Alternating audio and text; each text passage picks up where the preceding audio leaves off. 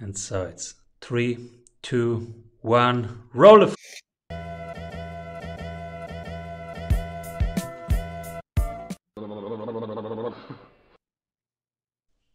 Welcome back, everybody, to the Strategy Sprints podcast. What if you could hang out with sprinters and ask them about their problems, their workflows, and their solutions? Today, we discuss with the president of three Acton Academy schools in Northern Carolina, co-founder of Apogee Strong, and host of the Essential 11, how to connect to younger generations in your community, why we should leverage interns, how having interns makes our recruiting robust and our business future proof. Welcome, everybody. Matt Boudreau. Thank you, sir. It is an honor to be here with you. Yeah. I'm excited because future proofing our business, who doesn't want that? We want. And we use interns and we have very good experiences. So, yes, let's share this with the world. But first, Matt, what are you currently creating? So, as you mentioned, I am the president of three Acton Academy schools right now. So, if people aren't familiar with Acton Academy, they are, and yes, I'm biased, but I also don't think I'm wrong. They are the best K through 12 programs in the world, and we are a global network of K through 12 programs. And I'm creating as many as we can handle out here, as many as the market demands. So, these are schools that are essentially run by the students. So we are creating these programs where these young people come out and they're just different humans because they've got an experience running a full-on organization and helping their fellow students. So we are creating as many of those as we can handle out here. I've also got a global mentorship program with my friend Tim Kennedy. And so we are mentoring young men. Right now, we're in about 30 different countries with the young men that we are mentoring. And then I get to talk about all that on my podcast as well. So never hurting for something to do. Life is good, my friend. That's beautiful. Yeah, tell us about your podcast. When did you start? How did you start? So I started the podcast a little over a year ago, and it was started because I had done a focus group with 1,500 young people from around the world, and they were, when I say young people, specifically was ages 13 to 22. And I went to them and I said, okay, look, if I'm going to some of the best entrepreneurs, professional athletes, actors, comedians, whatever, I'm going to some people that are making a dent in this world, and getting advice from them for you, what would you want to know? What would you want to ask these people? And so we kind of cultivated what we called, the essential 11, right? The top 11 questions that we got from these young people. And we use that as the framework for the conversation. So very much like a Tim Ferriss, tribe of mentors style. So I take those questions and we use those as the framework for having these conversations. So over the course of this last, I guess just over a year, we've done a little over 100 episodes with some of the brightest minds on the planet and get their feedback for these young people. And it's been a blast. And the questions are how do I find a girlfriend and how can I start mining Bitcoin on my phone? Yeah, you would think maybe those would be the questions that came up, but no, they're more around finding a mentor. They're around developing self-confidence in the 21st century, developing self-awareness, getting rid of anxiety. How do I move forward? One of the questions that we ask them is if I was a young person coming to you and wanting to find a job and I want to come work specifically for you as the hiring person, what are you looking for? There are things like that young people really do want to know outside of finding the girlfriend and all of that as well. So yeah, and Beautiful. it's been really cool to hear the answers because again, we're talking to some high level CEOs and people that I'm sure a lot of your audience would know, and so it's fascinating to hear what their answers end up being. So yeah, it's been fun. And I am a Montessori scholar in Yes, sir. Rome in the 80s. I was in a Montessori school, so I am very much into the mindset that every scholar is the project manager, is not the object to be taught, but That's is the subject right. to teach and to learn and to collaborate. So You are correct. everything that is entrepreneurial, I have been waiting for 20 years now to happen in schools. Can you tell us what was the hardest part in starting it? Is it getting adoption now? What's your experience?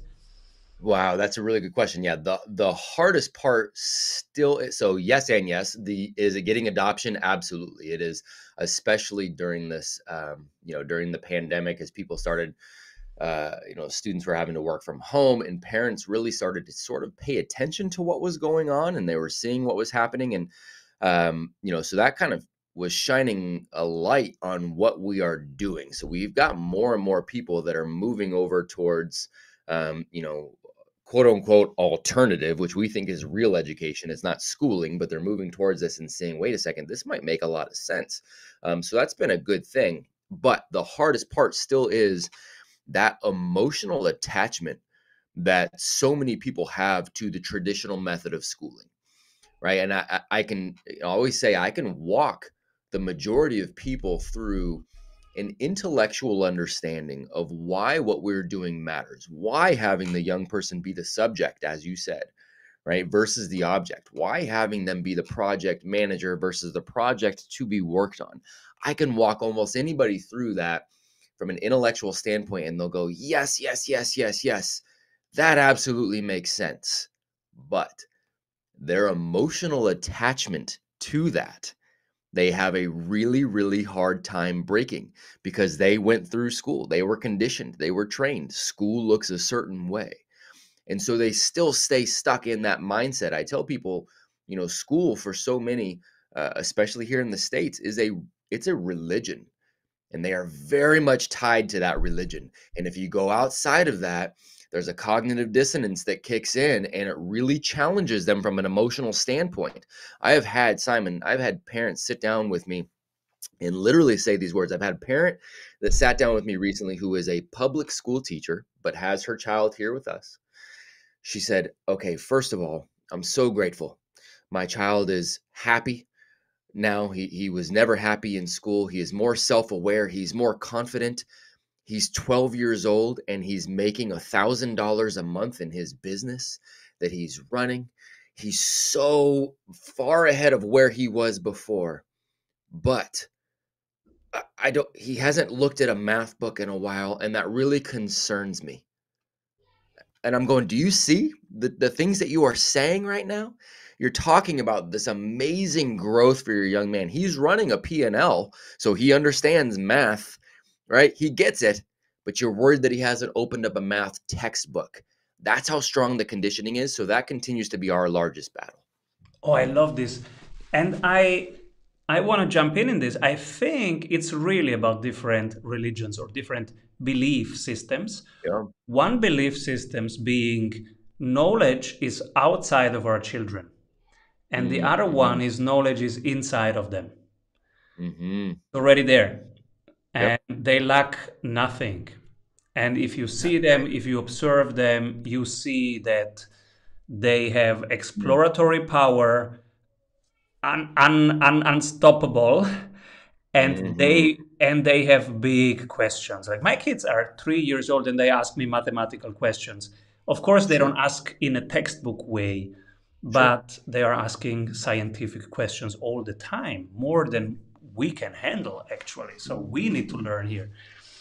That's right. I love that you said that. I love that you said they lack nothing, because that's absolutely correct, right? So that changes the entire strategy from an adult perspective. If they lack nothing, then our job isn't to just cram a bunch of garbage into them because we think they need it. Our job is to continue to unlock that curiosity. As you mentioned, they're asking scientific questions. Science is about questioning. That's it. It's the scientific method. If you look at it, it's about questioning. It's about never ending questioning, continuous curiosity. That's what it is. It's not getting to this definite, conclusion on every single thing. And we always talk about the fact that good questions are infinitely better than answers. And so it takes that adult perspective and then shifts to, okay, I've got this young being. My job is to just continue to pique curiosity. Sometimes it might be to motivate and to inspire, but then it's to do that and to get out of the way. Set the, like a flower, you set the outside, you make sure there's sun, you make sure there's soil, but then you let the flower grow. And that's the exact same thing that we do with our young heroes. So I love that you said it that way. Is is the is this type of school that is self-managed the best school for every kind of personality of young people, or should there be a clarification like of this kind of personality will be overwhelmed and this kind is a perfect fit? Yeah, that's a really good question too, because we struggle with that, because I believe this is the inherent nature of the human, right? And so I think if you start, so I will back up. I guess I will say, s- if there are true special needs, this may be more difficult, right? We tell the parents up front, if there really are special needs going on here, true special needs, true disabilities present, then I don't know if we always are the right thing for that. And again, the more severe the special need, the more I would say no, this isn't the right place. But I do think it is the default for humanity. So what we say is, if this young hero is young, they've never been exposed to another system. We believe this is a default. Yes, this works. Caveat is, it's got to be perpetuated at home, right? So if we are speaking this growth mindset here on campus, but then they go home and that parent believes they need a bunch of things crammed down. The parent doesn't speak, as in terms of a growth mindset. The parent is psychologically beating this young person down. Well, then ultimately we are going to lose. So, yes, this is the default for young people, but parents need to be on board. And the younger they are, the better, because we've seen students come to us at 15, 16, 17, but they've been trained by that traditional school. And then it is really, really hard for them to get into that growth mindset. So I would say default, yes, but there's all those little nuances, right, that go into the conversation when we start talking about families that come to us. So it's an interesting thing, but I think the default programming for humanity at that default DNA level, yeah, this is what learning looks like. It's ingrained in us. And in this same flow of thoughts, you have a CEO tip for us that says, hey, if you run a business, think in a specific way of future generations and involve them into the journey. I will ask you everything about that after one word from our sponsors. Love it. Hey, if you like the tools, go grab them for free at strategysprints.com/tools. So, how can we approach future generation and why should we do that? So there is again, kind of this default thought, right, that young people are incapable and we are training them to be people somehow. And we say, no, no, they are people. They are people from day one. And so they are very much capable of massive amounts of responsibility. In fact, they crave massive amounts of responsibility. We just have to show them that we trust them with that. And just like you would trust your adult employees with the responsibility, we would do the same there. And a good leader is also understanding that mistakes are going to be made, whether this is a young person or an older person. And we've got to be okay with that as well, right? So taking it from a perspective of these young people being able to take on massive responsibility, is really that, it's really that first step. And when we're doing that, you unlock the constant battle of, ooh, how do we find good people, and these arbitrary metrics that we've set up for our organizations of, but they've got to have X amount of experience, they've got to have, the this amount of these degrees, and they've got to have, we pigeonhole ourselves and we start to say, oh, we just can't find good people because we're not creating good people. We're not going to young people who are also good people. So we open up so many windows, if we will do that, and then allow for the young people to take on more and more responsibility.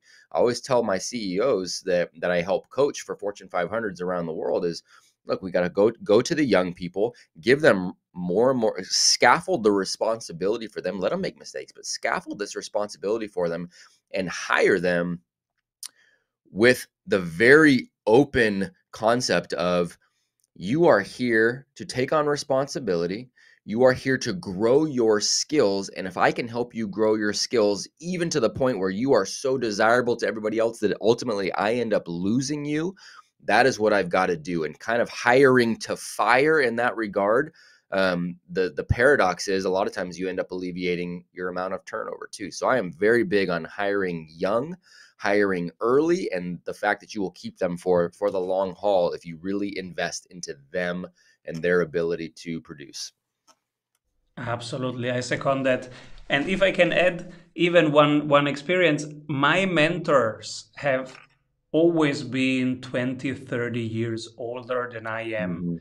especially in the first 20 years of my own entrepreneurial journey. So always like, Mm, okay, you have scaled businesses in the past. Look at mine. What do you see that I don't see? And yeah. the last 10 years, I have been looking for people who are 10 years younger than I am, 20 years younger than I am, Yep.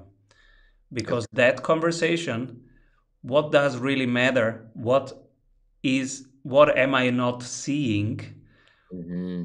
What do you see happening and where is it Hmm. going? I ask people who are 20 years younger than I Yep. am, and I have to start a conversation by finding why they would want to talk to me, Yeah. Right. Right. I and I mean, that's love it. yeah. And that's the way that's again, it's that default DNA of how we should be approaching people in general, but it is now in this world that is shifting every few years. Things are shifting, things are changing, and the younger generation, especially now, is they're just that's default for them. They're used to that. They're understanding that. So they have a psychological ability, not just to learn. We all have that. They've got a psychological ability to unlearn more so than a lot of the older generation, which now is a skill that is equally as important because the system that you and I are speaking on right now, when we're looking at each other face to face, we're in different countries, we're having this conversation, and this is great. This is amazing technology. But in 3, 4, 5 years, this technology right here is obsolete. There's something else there, right? And for us, it might be like, oh my gosh, now I have to learn something new. Whereas these younger people go, no, this is just the shift that has taken place. They are willing to unlearn this. They are willing to unlearn, this iPhone. They are willing to unlearn those quickly to adopt the new things. And as businesses moving forward, we need to be able to adapt by unlearning those things as well, right? So that's another massive benefit. Absolutely. I am studying right now because I run masterminds, sales Yep. masterminds, and I see that the traditional way is broken. So what I'm studying right now is the esports and the gaming industry. And so I hang out in Discord groups because Yep. this is where it's going, just to understand which communication patterns make more sense. And so Right. I know that these generations are just probing what will be in 3 years normal for in my field. So That's that's why right. I hang out there. And I see that they are much smarter in terms of investing. These are games oriented platforms where they usually talk about gaming, but also the Right. whole crypto world is on there. That's right. The pioneering crypto people, even the old guys like me, they Yeah. are there Yeah. discussing investment opportunities Yep. because yeah, that's where stuff happens right now on the That's where forefront. stuff happens. And so paying attention to that, right? We take it even from on at the campus level here at the schools that we are building, we gamify everything because we know that generation responds that way. That's what they're doing. That's where they're hanging out. That is kind of how their mindset is developing, right? So even from the academic standpoint, we gamify it. From a system standpoint on campus, we gamify it. From the job descriptions I build out with each employee that I have, I gamify it. And we start everything with what is the game that I am playing? What are the rules to this game? And how do I win this game? That's the framework for everything that we do. And once we can define those, then I trust the person to then go figure out how they are going to win the game. We've got the basic rules. It's just like it's kind of like driving. I when I explain that to the younger crowd and kind of put it in that framework, they're like, cool, give me the rules to the game. I'm going to go win. Here we go. If I've got somebody, maybe it's one of the parents that are like, wait, I don't understand. How does that work? The best thing I can say is like, okay, it's like driving. Um, your young hero is driving the car. We are essentially just the GPS that says, okay, here are the multiple different directions you could go. And then the rules of the game are the rules of the road, right? You can drive as fast as you want, as slow as you want, but you can't slam on the brakes to cause an accident. You don't spin around and drive the wrong way. You don't drive off the road. You don't bang into another car. Other than that, you obey the rules of the road, and you know you've got multiple directions you can go to get to your destination. And they go, oh, okay, got it, man. So that's how we frame it. It's the rules to the game. How do I win? And they respond ridiculously well to that. I love this for many reasons. First, it's exactly how we design programs for entrepreneurs, because that's the Yeah, entrepreneur skills that you need. Navigating yeah, uncertainty means there is nothing else than you that's right. navigating, and that's Right. it. That's the situation, Yep. and everything is built around that. But also because you treat young heroes, as you say, as a fractal of the universe, as something that is complete and full of knowledge and full of energy, and now you just want to be part of this journey and creating the Right. and holding the space for them That's to right. for their path to unfold, which is That's a right. beautiful philosophy to have. And if we have more of this in the world, we would have much less division and much more co-creation and collaboration, right?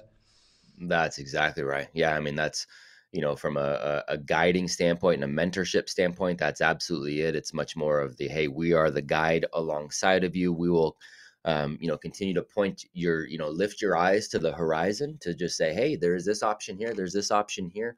Uh, you know, what sounds good? These are all great choices. Where do you want to go, and how if we open a door over here, is that a door you want to walk through, right? It's more of that guiding and mentoring kind of deal. And then even from a conversational standpoint, we're very big on the Socratic conversations, and our job as the adults on campus is never to say, look, this is how it is, this is what you believe, this is what we believe. We actually don't even answer questions ever on campus. We don't answer questions. Our questions will come, and our answers will come back in the form of questions, right? And because ultimately what we want to get is young people who are almost immune to that division that you just spoke of. Because I can sit down and listen to Simon, and Simon says, look, this is why I believe what I believe, and you're able to eloquently speak to what it is. I genuinely listen to that. And if I disagree with some or all, then I say, Simon, that's great. I understand your point. If I, understand you correctly, you're saying this. Here's the point that I disagree. Here's the evidence that I feel like I might have. And then at the end of this conversation, we both understand each other's perspectives. Maybe one of us switched, maybe we didn't. And at the end of it, we go, cool. At least we have an understanding and a respect. Can still shake your hand. We can still be friends, and we can move on. Right. I mean, that's ultimately where we want to get everybody to go. There's nobody on the planet that agrees with you on 100% of the things. My wife doesn't agree with me on 100% of everything, but we still make it work. Right. And so that's where we want everybody to get.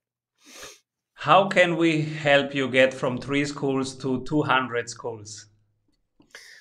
This has been our thing. So I've got 3 personally as a network, a global network. There are just about 200 schools right now. We are wanting to get to a strong 1,000. And we're spreading the word in kind of the evangelical way. But what's beautiful about this whole thing is, there's the saying, right? The proof is in the pudding, so to speak. Our young heroes are really spreading the word for us by everything that they're doing.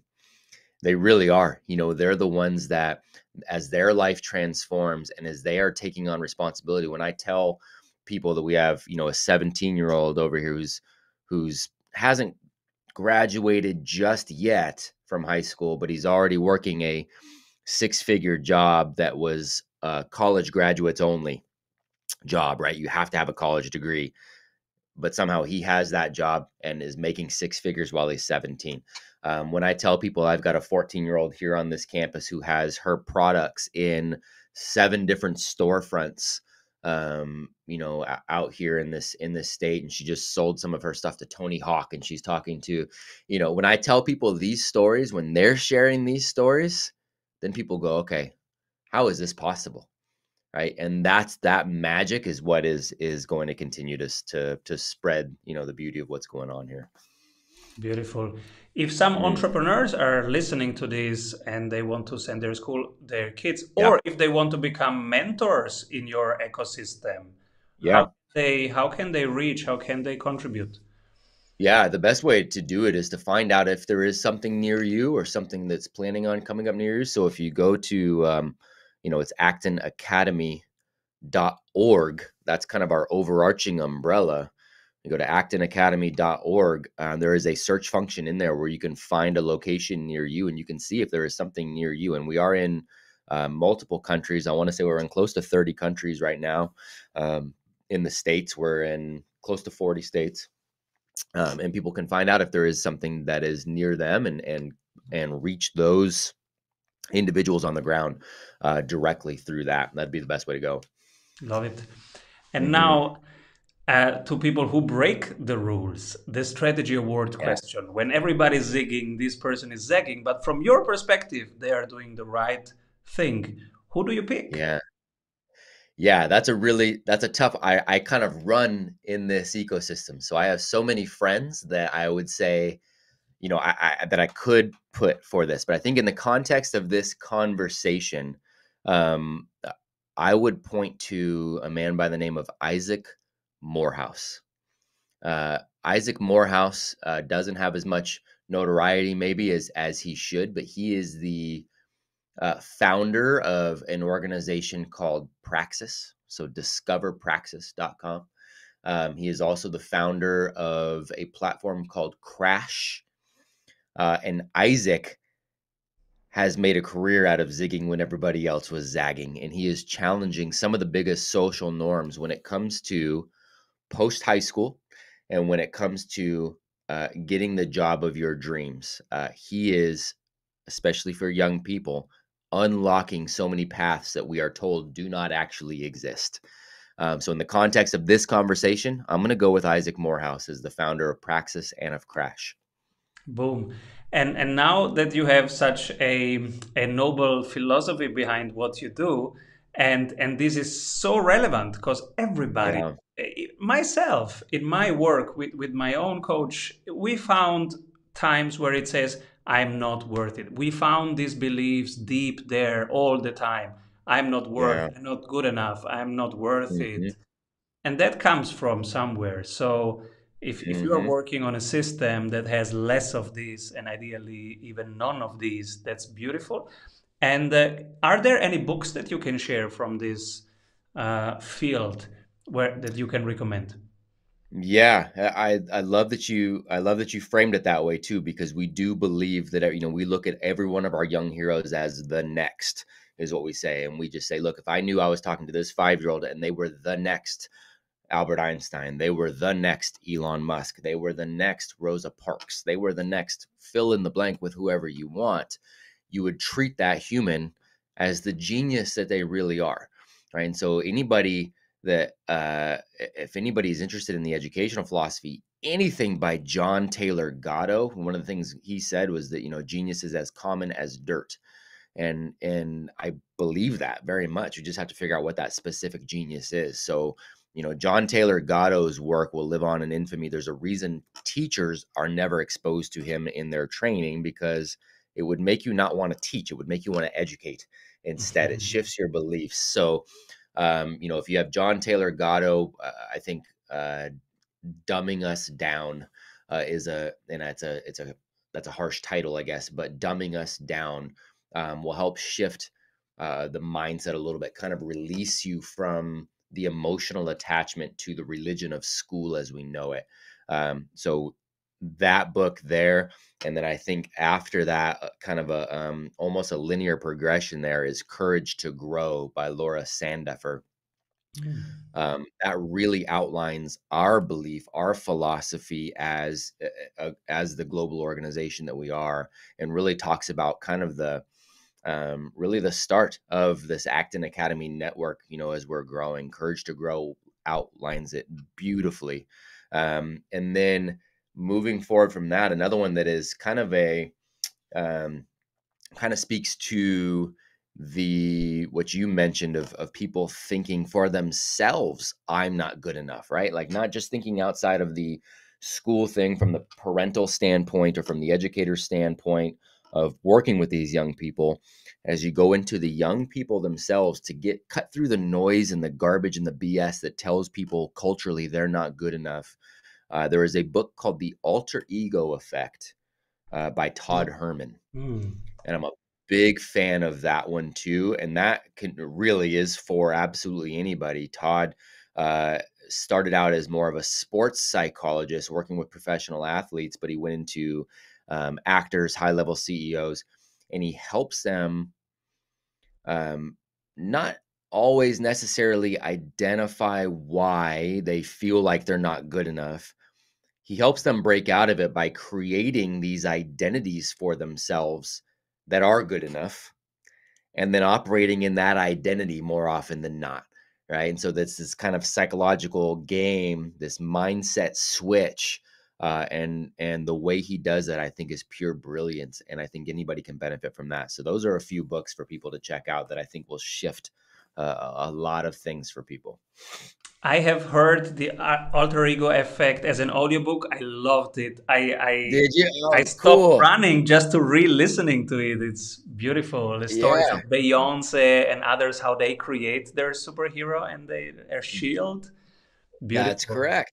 Yes, very much so. Yeah, and I've gotten to speak directly with some of his clients in the business world as well, who have done that, and it's so and I think it spoke to me so heavily because I um almost inherently have found myself doing that right a number of times. I mean, I truly am probably more introverted than extroverted, but my passion for education and the way that I present myself as the leader of this organization, everybody on campus will say, "Oh my gosh, you're probably the biggest extrovert here."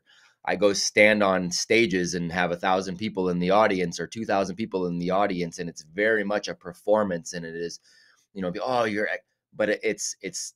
I get into the mind frame of this is the guy that I'm going to be right now, but it's not who I am all the time. It's just a heightened version of a piece of me, And I thought Todd explained it phenomenally well in that book, and then gave me some other tools too to kind of work with that. So yeah, very good stuff. That's awesome. Glad you've heard it. So, if we recognize that we are operating in this mode, imposter syndrome, no, can I do that? I don't think I should do that. Yeah, Sh- can we shortcut and go directly to the part where we go, okay, what's the role right now? It's CEO. Okay, what would the best CEO do right now? The best version of myself? Let's go there. What's the yeah, picture? Batman or something else? And okay, what yeah, would Batman do right now? Okay, let me do this. Can we yeah. shortcut it that way? Should we? Can we go the direct path?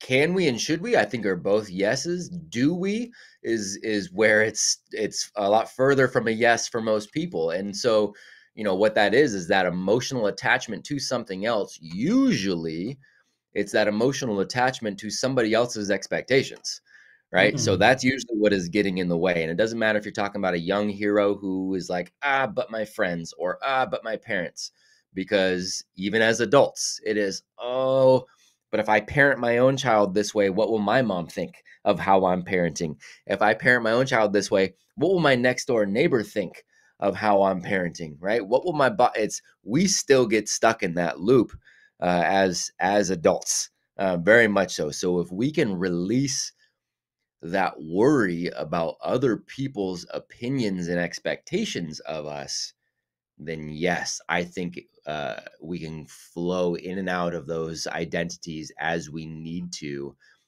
and it's not in a psychologically harming way. It's actually quite beneficial, but it's got that big but over here of can you get out of other people's expectations? Yeah, I will apply this directly this week because in many times I see myself on the street And when I like educate or non-educate, when I intervene or not intervene with my two boys, and Yeah. then being watched by other parents, and Yeah. sometimes I feel like I don't want them to criticize this. Yep. What about if I try a different path? I could say, what would now the Yeah. best person, the best version of my being parent do? And Yeah. I go directly there and I care less Yep. about anything else.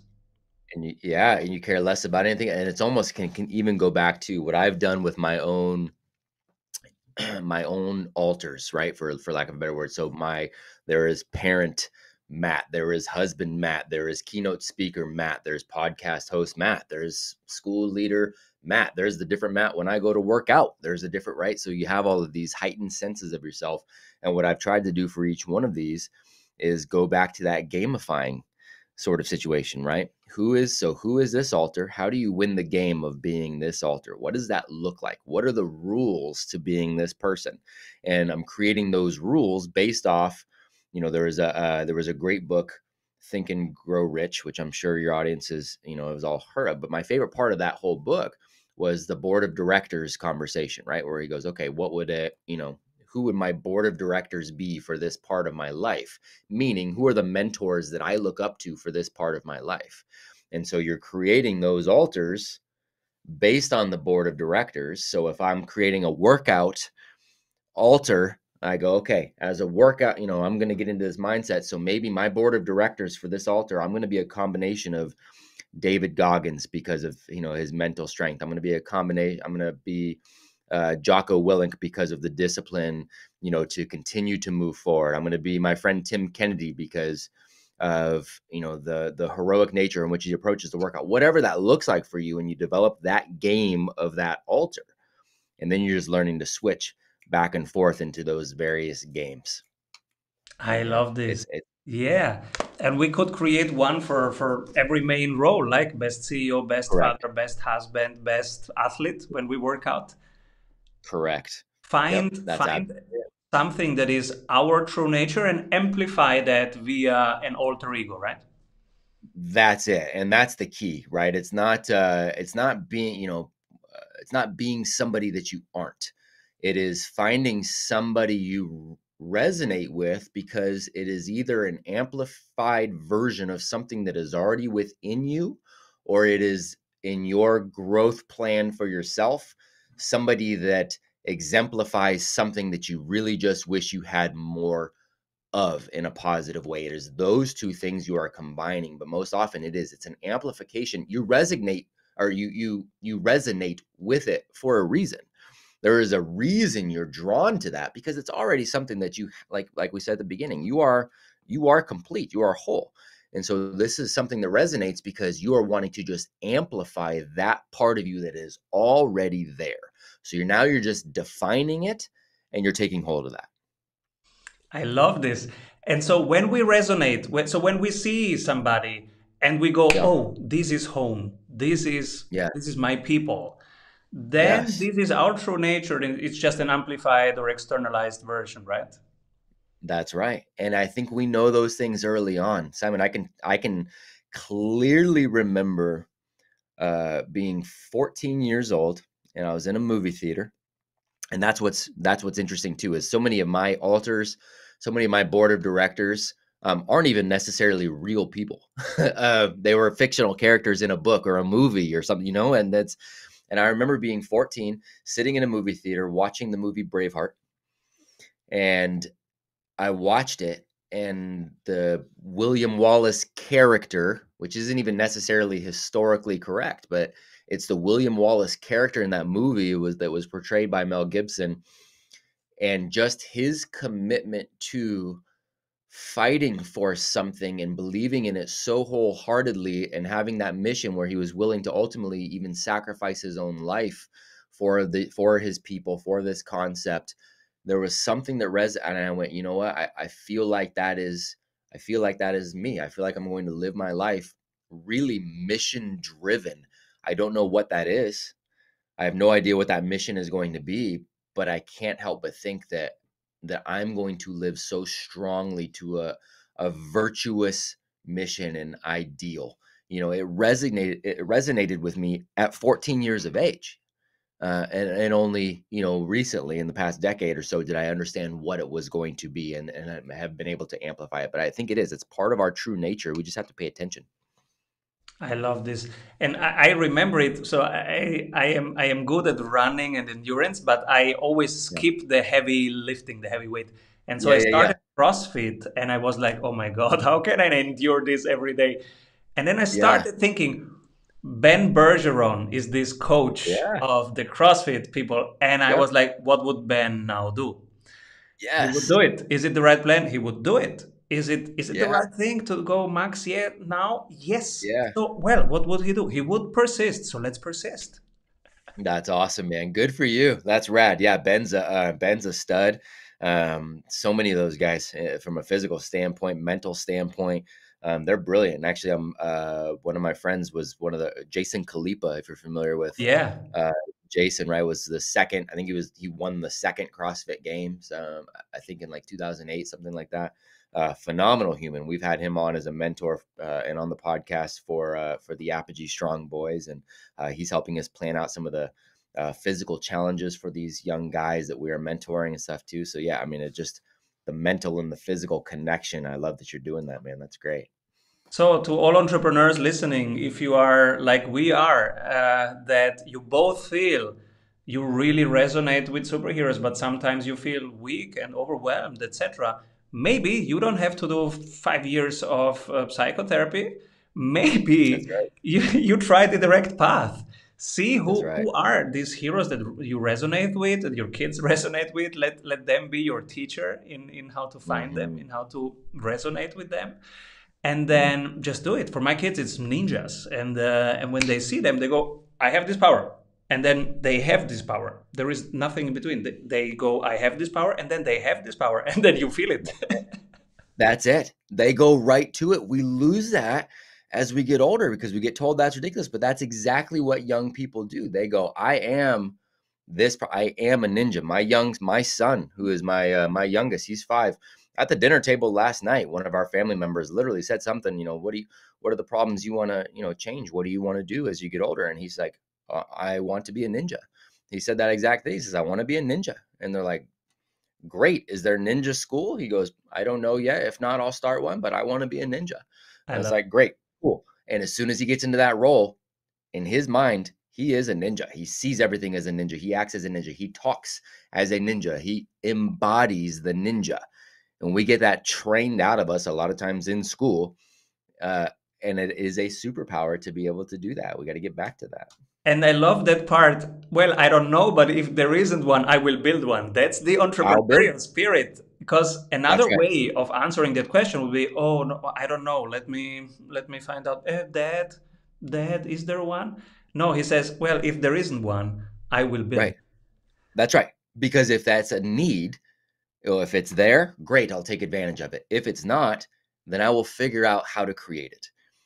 That's exactly right. That is that entrepreneurial spirit. We build our schools this way precisely for that kind of thinking, right? And people say, well, gosh, you just want everybody to be an entrepreneur. Absolutely not. I don't need everybody to be an entrepreneur, but I think that entrepreneurial spirit is invaluable. The will to say, look, if this is not if this is currently available and it's useful, great, then I will use it. If it is not available, why not? And how can I make it available? How can we bring this here? There's no downside to thinking that way. And we And need this that's skill because in my generation, okay, there are four types of work. Pick one, do it your whole life. But it's yeah, changed, right? There is no category where you can pick that and then you do that for your whole life. It's yeah, it's much more complicated right now. Than you need to carve your niche, sometimes create your business. that's right. Sometimes you need to create it. And then again, that adaptability as things continue to change. You've got to be able to change with it. We've got to be able to change with it. That's one thing I tell our parents is every year is going to look slightly different here on campus because the games will need to change. Um, the world will move in various directions, and we need to, unlike school that is very top heavy, there's a lot of hierarchy. There's a lot of moving parts. You've got to get permission to get permission to get permission to get permission. And then you're probably going to get told no, right? And like, no, we continuously move depending on what the world is doing. So every year will look slightly different. And that's, again, kind of that entrepreneurial spirit of just like, cool, as things are going, I'm going to figure out how to operate within that and to create the best possible scenario within that. So let me remind the listeners, if you were just listening and you couldn't note down, let me remind you the 3 book tips: Dumbing Us Down, Courage to Grow, and The Alter Ego Effect. Mm-hmm. And Matt, where can people get a hold of you? Where do you hang out? So I'm often on the naughty list as far as Instagram is concerned. I am currently on the naughty list, shadow ban, so they say. So some people will be able to find me there, some people won't, but that is one of the places that I am definitely most active, is on Instagram, just under my name at Matt Beaudreau. The Essential 11 podcast, I would love for people to just check that out, go through, find your favorite entrepreneur that I've gotten to interview and just give that a listen. And then ApogeeStrong.com, ActonPlacer.com, both great places to find out what we're doing with young heroes. I found you on Instagram. Good. That's great. Well, hopefully with the naughty list will get alleviated, because I am definitely feeling it right now. I did an interview for a magazine last week, and they're trying to post things. They're like, we can't tag you in anything. It won't let us tag you in anything. And, current stories that are usually, and I'm not in it for views or likes or anything like that, but you just see if a story is normally getting 1,000 views, by the end of the day, right now it's getting like 50, 60. So it's okay. I'll come back off the naughty list at some point. I'm sure I'll do something that'll get me put back on, but I stay active there for now. That's why we need the skills that your schools are built upon and are teaching, because we need to adapt all the time. It never stops. That never stops. You are correct, sir. And who should be my next guest? That's another great one, because there are so many people that I feel like we could name. I mean, it literally is an infinite list. But I like to highlight some people that are maybe doing some massive things and they're not necessarily household names. I have got a good friend by the name of Michael Brooks, and Michael is the founder and CEO of GoLance. GoLance is very much like a Fiverr or something like for freelance operators, which, again, moving into this world of kind of the gig economy, where people are able to build out these careers from just piecing, bits of work here and there from people all over the world. And, Michael has developed this platform on GoLance that very quickly is now operating at close to $100 million a year. And he's really the only one operating it. And he's this phenomenal human being, a brilliant guy, should be a household name, and is, starting more and more to be so. But Michael Brooks would be my pick for that. He's a fascinating human, brilliant, and hilarious. I'm so inspired by this. Thank you, Matt, so much for being here and for doing what you do. Absolute pleasure, my friend. And I hope this message gets across over many, many countries and people can contribute to this beautiful mission. And see you soon, my friend. Yes, sir. Thank you.